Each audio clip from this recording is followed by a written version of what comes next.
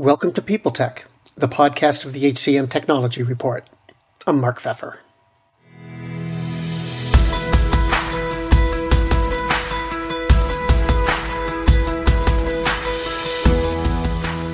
Michael Fitzsimmons, the CEO of Crosschq, is my guest today. They just published their Q report, which offers insights that can be used to hire, retain, and develop your workforce. The latest report also begs some questions, like why are employers releasing workers with higher quality scores? How do Indeed and LinkedIn measure up against each other? And how valuable are self-assessments? We'll talk about all of this and more on this edition of People Tech. Hi, Mike. Welcome back. Crosschq recently published your Q report, and it had some surprising findings. Could you give me a high-level view of the findings and what you make of them? Yeah, so a couple of things. One is just to orient your audience in terms of what our Q report is. And so we Crosschq's in the business of providing hiring intelligence for companies, helping them better understand kind of all aspects of their hiring process. And so one of the things that we focused on really heavily is this idea of connecting outcomes, with hiring decisions. Not just did we get the butt in the seat quickly, but how did that butt in the seat ultimately end up performing? So the Q report is our sort of cut at sharing some of those insights to help better inform and educate about the things that we're seeing in the market. So this is our actual second Q report that we have published, and we have another flash Q report coming out this week, which is pretty cool. We dug into a number of different topics, ranging from D&I and what's happening with diverse hiring to what's happening around quality of hire with folks that we're letting go in our layoff process across the board. So there's a number of cool things in there that we can dive into. Yeah, I mean, one thing that caught my eye in the report, it looks like employers are often laying off employees who actually have higher scores than the people they're keeping. What's going on there, and what's the background? Yeah, one of the things that it's tough, right? In terms of we've all been through these processes and how we're making decisions around workforce optimization. I think what we found is that oftentimes companies are flying blind, and ultimately these decisions are made with a fair amount of recency bias, frankly, on behalf of whoever the manager is. Oftentimes what happens is we get a piece of paper pushed across the table that says, "Hey, Mike, I need you to reduce your headcount by, 500 grand. So go find me 6 employees to make that up," or whatever that number is. And subsequently, it becomes less of a data-driven process and more of a subjective feel. And there's a fair amount of recency bias we've found, certainly with this concept of last in, first out is a real thing. So those employees that we more recently hired were actually more likely to be let go in a workforce optimization exercise. It strikes me that could also make for some more tenuous or difficult conversations when you're laying people off. Do you see that dynamic at all? Does it make the process a little more fraught than it used to be? Yeah, I think so. And if you actually think about how kind of absurd it is that we're correlating, we found that just there is not a correlation between sort of a direct correlation between tenure and performance in that regard. If you think about that idea that, hey, we just hired this individual, we're incredibly optimistic they're going to be this great performer, and then just like that, right, we've made the decision that no, they no longer are. So anyway, it's a thing, and it's just something we have to encourage all of our customers and broadly all of our companies to be cognizant of. And from our perspective, it really comes down to this idea: are we using data in order to inform these decisions? So are we actually looking at outcomes associated and using that kind of data? So whether it's how they impact our culture or their performance and all the rest of it, that's really a key part of the whole exercise here. Another thing that caught my eye was this discussion you had of candidate self-assessment, and you found that those can actually be more accurate than assessments that an employer might do in traditional ways. And what's your thought about that? It struck me as kind of interesting, because you would think people would sort of try to blow themselves higher or make themselves bigger. Yeah, it does show you how nuanced it all is, right? And how various roles, and some of this feeds into, and this is what we're talking about here is a lot about soft skills. And one of the findings was that, as an example, someone in an outward facing sort of sales oriented role, if they demonstrated high confidence, bordering on arrogance during the assessment process, it actually turned out to be a good predictor of future success. Right. So there was one of those things that don't misinterpret that and look at that as a negative. Whereas in other roles in the organization, that might be, you might find a higher correlation or a lower correlation to success based upon that. And if you're, in an engineering role or project management role where the focus is more around collaboration and things of that nature, you actually might want someone who's got a little bit more self-awareness and a little bit less arrogance in that regard. So there's very interesting stuff. And I think it just points to this idea that different roles demand different characteristics of our employees and of our talent. Do you find that hiring managers understand that kind of subtlety? Or do they have to be educated about it? Or are they just innately making good decisions? I think they have to be educated about it. It's funny that you bring that up. We're doing a tremendous amount of work now around skills and competencies specifically. And it's I know there's a lot of talk in the market about this, but the reality is, no matter how much hard work we do to help educate our hiring managers, that the skills and competencies that might lead to a top performer in your organization may be different from what you think they are. Getting the hiring manager to build that muscle and trust it is a challenging thing. At the end of the day, so often it comes down to their gut instinct, and subsequently we all suffer the consequences of that. So I think it is a challenge. It's a great question, and that's part of for the whole industry to move forward. We have to get the full hiring teams in alignment with this idea of how do we kind of use data more effectively to make our decisions. Skills has become such a big topic over the last year, 18 months, and I'm wondering, do you find there are some ways that are better than others to evaluate a candidate's skills or a current employee skills for that matter? You have to kind of chunk this up into at what point in the talent life cycle you're looking to make that evaluation, right? And so certainly post-hire, it is easier to do, right? It is easier to better assess that individual based upon their willingness, frankly, to participate in the process in order to gather the appropriate data to do that evaluation.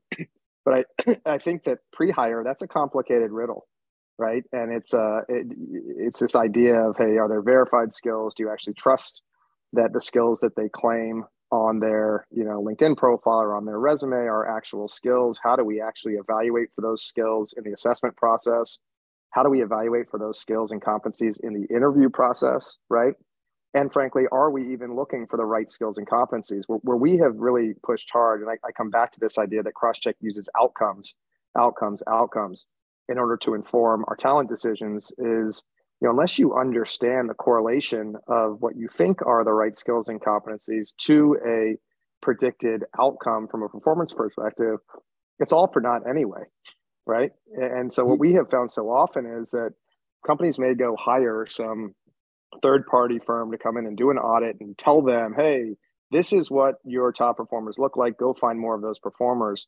But those models quickly become stale, and the ability for the entire talent, ecosystem within the company to actually source for that talent, assess against that talent, interview for that talent, develop against that talent, against those skills and competencies, it's a complicated riddle. So there is a lot of breakpoints along the way right now, and I think we're hopefully doing our part to help connect a lot of them, but it is a challenging riddle for sure. Faith in the news media has been challenged, making it even harder to get stories told. The Friday Reporter podcast was created to help audiences better understand the media by hosting journalists who will answer the questions to which we need answers. Join me every Friday to hear more. Well, it seems like, if you've got a bunch of discrete skills and you've got a bunch of talent acquisition people out there trying to find the right candidates, that's not a small job. I mean, the need for skills will evolve, and some skills are hotter than others. And how do you face that kind of challenge? Well, I think this is where, to be honest, where machine learning and data and all the exciting stuff with generative AI and whatnot is so helpful. It really truly is.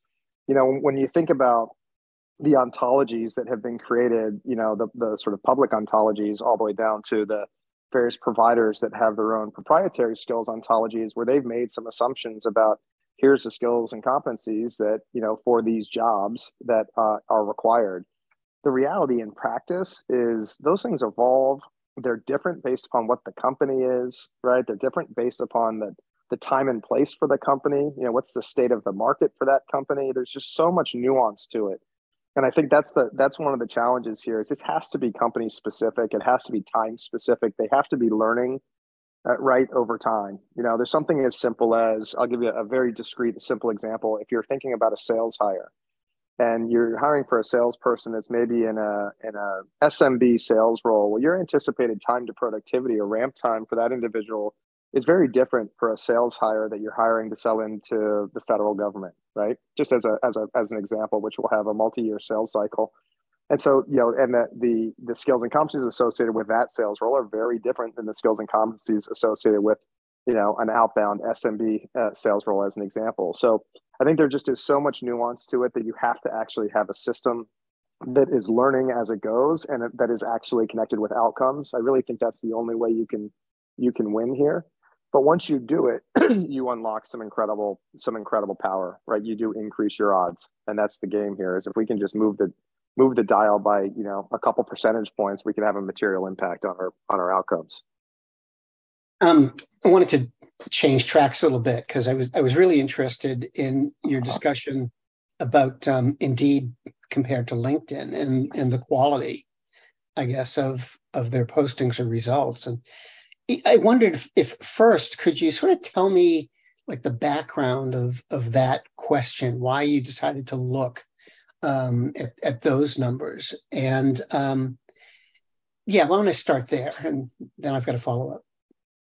Yeah, one of the things is, and we had two sections in this Q report about source of hire, and a lot of our customers have been pushing really, really hard on this specific subject, right? And really understanding quality of hire by source. And this might seem so simplistic, but most companies don't have a good ROI metric based upon what is their largest spend in talent acquisition, which is sourcing, right? They oftentimes look at their cost per hire, but they don't take it all the way through to the outcome side to fully understand, right, the ROI associated with that hire. And so as part of that exercise, what was just fascinating to us, especially in the knowledge worker sector, the traditional bias has been that frankly, LinkedIn is a significantly better source of hire than Indeed is for knowledge workers, right? That's sort of the bias within the industry. And you see that based upon the spend that companies are deploying on LinkedIn for knowledge workers than they're spending on Indeed. And that's the thing that popped for us, like, oh my gosh, that's a myth busted. You can find just as high quality talent for your knowledge roles on Indeed as you can, potentially on LinkedIn. And I think that was the inspiration for it. It just kind of jumped off the page for us and frankly surprised a lot of our customers who have just, historically thought of Indeed as more of a, place to go get high volume labor than as a place to go get, really, sort of knowledge workers and that sort of thing. So that's why it jumped off for us. And we thought it was worth publishing and including in the report. And I will say, we saw plenty of other data in here that showed in different pockets of hire types where companies were just ROI negative on their spend on some of these platforms, right? It was amazing where you're saying, hey, we have one platform, I won't mention who it is, and one client who spent $11 million on this specific job board, only to find out that they had 187% turnover on those hires, that 75% of those hires didn't make it 3 weeks, and that when you actually did the math, they were upside down, right, on that investment. And so it's just a fascinating, what we want to try to do is empower our customers and our clients to change the narrative with their suppliers and their vendors, right? When they can go back to the table and say, hey, I spent $11 million with you, but guess what? At the end of the day, if I look at that from a loaded cost per hire of the people that actually turned out to be successful, I'm running 4 times what I thought I was running. So I think that whole conversation has to change. I don't think it can change until you have outcomes associated with your data and you can kind of better measure it. But That's where it came from. And the difference between the two in your scoring was only about a point. So I guess the surprise was that Indeed was even up there. Not to mention Exactly. 100%. And it's, yeah, I'm with you. The materiality of the delta is not that substantial, but it is just the fact that they're in the same conversation. And that was a thing that I think was eye-opening for us and for our customers. Like, oh gosh, okay, maybe I should do some additional testing here and put some more dollars towards Indeed, right? To fill these valuable roles. Changing tracks again. Your discussion of diversity and what's going on with DEI was interesting. You showed that diversity hiring decreased about 11%. And, I was reading that just about the time that the Supreme Court overturned affirmative action for college, and discussion started to bubble up about what might happen to, similar programs in the business world. So is that diversity hiring number an indication of a bad situation getting worse? Or, do you have any thoughts about what it might mean? I have lots of thoughts, and I it's a hard one. The bad situation getting worse is a tough one, because I think also there was such a big push over the last, in 21, 22 on this topic that, part of this might be that supply was exhausted in some instances, right? And subsequently, that's part of the discussion. And that's a piece where we have to go a layer deeper on that to fully understand this kind of at a regional level and that sort of a thing. But the piece that was concerning for me was the uptick of terminations of diverse hires, right? I mean, that was the other piece of this, which was, gosh, we're hiring less diverse talent into our companies. We're also letting go of more diverse talent in our companies, right? I think that we saw a 9% increase in diverse talent terminations versus the prior 12 months. So that was also a head scratcher, in terms of the compound effect here, and understanding how those two things are correlated is it is a complicated riddle. But I do think that the number of D&I leaders that I talk to that are saying the same thing, that despite our best efforts, we're not convinced we've made the progress that we hoped we had made. Certainly at a systemic level. I think that's a real thing, and I think that's what our data is telling us. The why on that, the why we haven't made the progress, I think goes back to a more nuanced question around where are these pools of talent. I think our companies are trying really hard. I really do believe that to be true. I think our companies are trying really hard, but I also think that the data says that we're not making the progress that we hoped we would be making. And when you talk to these people, do they sense that things are going to get better, get worse, or just kind of stay the same for a while? Yeah, it is. There's a malaise for sure. And I wish I had a more optimistic view, and I wish I had a catalyst, frankly, for another wave of energy into the topic. I think that we've unfortunately seen D&I budgets get cut in our organizations. We've seen a number of D&I leaders that, have been part of these kind of layoffs that have gone down. There's a lot of that energy. I'm concerned that we will take our foot off the gas. I think that's a real thing. And I think, it's incumbent, frankly, upon all of us to keep the topic top of mind and to keep publishing data on the topic. That's from Crosschq's perspective and our role in this. We think as long as we keep on it and we keep companies accountable and we keep publishing their data so they have access to it and they understand the nuance of what's happening, just look at these two insights. If you were running an organization and I came to you and said, hey, you're hiring 11% less diverse talent, and by the way, you've had a 9% increase in terminations of the diverse talent that you have hired, right? Give you those two data points, hopefully you can take action against that and at least be a little bit more aware of exactly what's happening in your company to try and take that on. So just one more question, and actually it's about Crosschq. A couple of months ago, you bulked up Crosschq Insights and Crosschq Voice products. How's the reaction been, and are you happy with how it's playing out?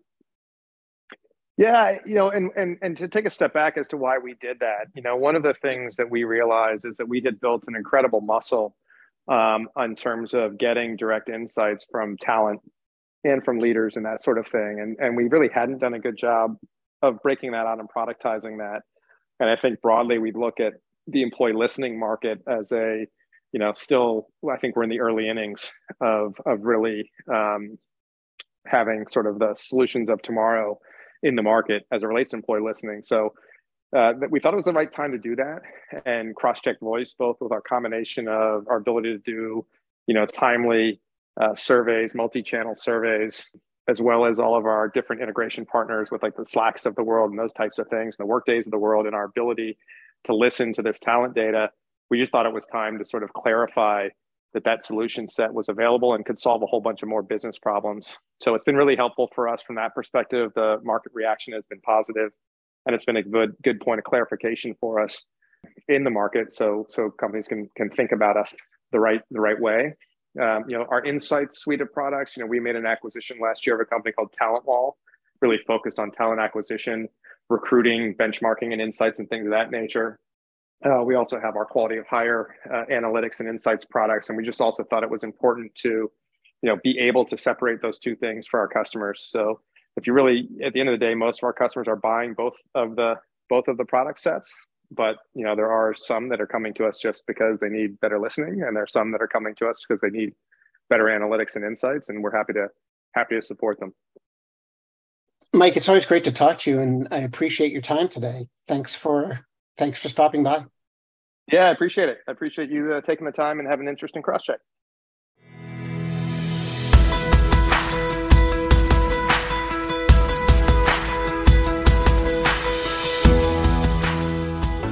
Today I've been talking with Mike Fitzsimmons, the CEO of Crosschq, and this has been People Tech, the podcast of the HCM Technology Report.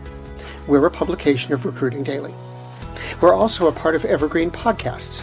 To see all of their programs, visit www.evergreenpodcast.com. And to keep up with HR technology, visit the HCM Technology Report every day. We're the most trusted source of news in the HR tech industry.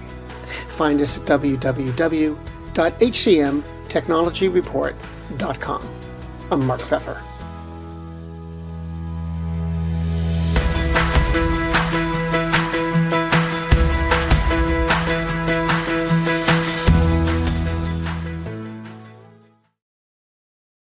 Do you love news about LinkedIn, Indeed, Google, and just about every other recruitment tech company out there? Hell yeah. I'm Chad. I'm Cheese. We're the Chad and Cheese Podcast. All the latest recruiting news and insights are on our show. Dripping in snark and attitude. Subscribe today wherever you listen to your podcasts. We out. The world's best-known investor and Wall Street expert, Warren Buffett, once said, "Wall Street is the only place that people ride to in a Rolls-Royce to get advice from those who take the subway." Mr. Buffett's quote is remarkably accurate, but how many people would rather receive advice from him than someone simply guessing?